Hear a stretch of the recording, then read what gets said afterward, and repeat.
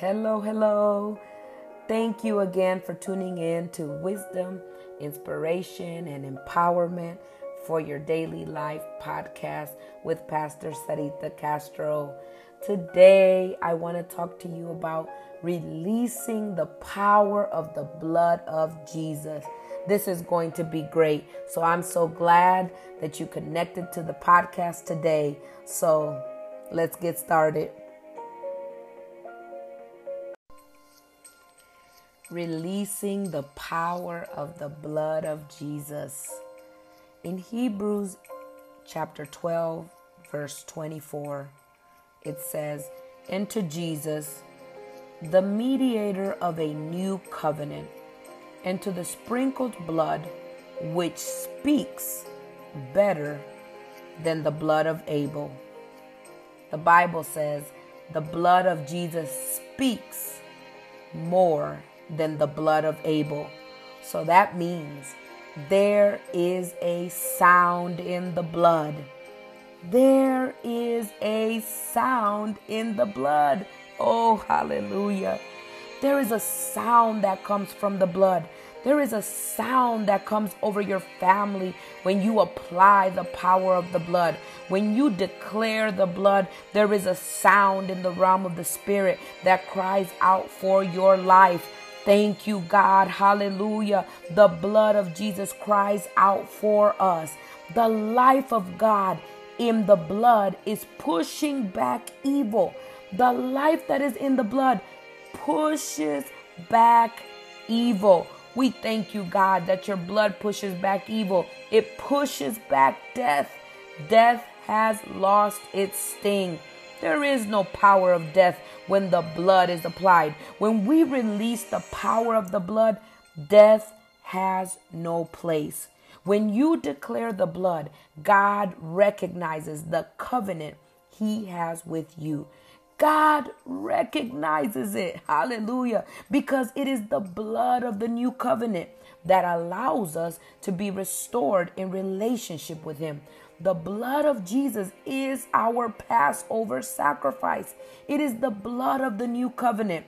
So when you declare the blood, God recognizes the covenant he has with you.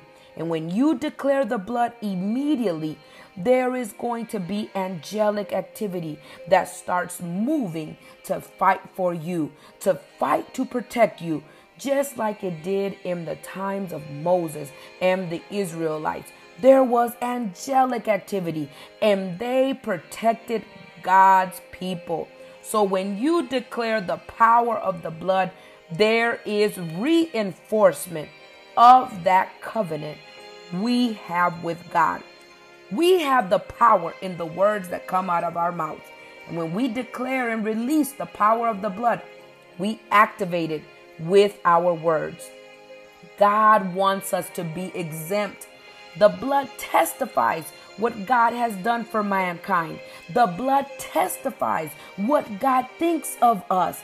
The blood separates us unto him. No one can be saved without the sacrifice of the blood.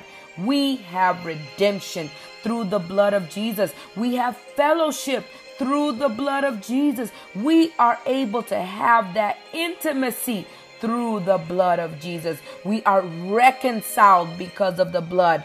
There is healing through the blood of Jesus. Oh, hallelujah.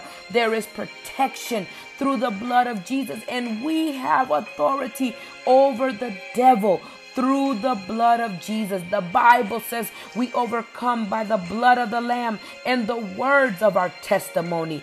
The blood is our defense. It declares we are not guilty. Hallelujah. We are free from the penalty of sin. We are free. It is our defense. The blood kicks Satan out of our lives. Hallelujah. Glory be to God. You have to have faith in the blood of Jesus. You have to believe that there is power in the blood.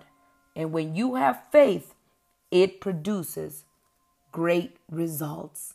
Hallelujah. Glory be to God.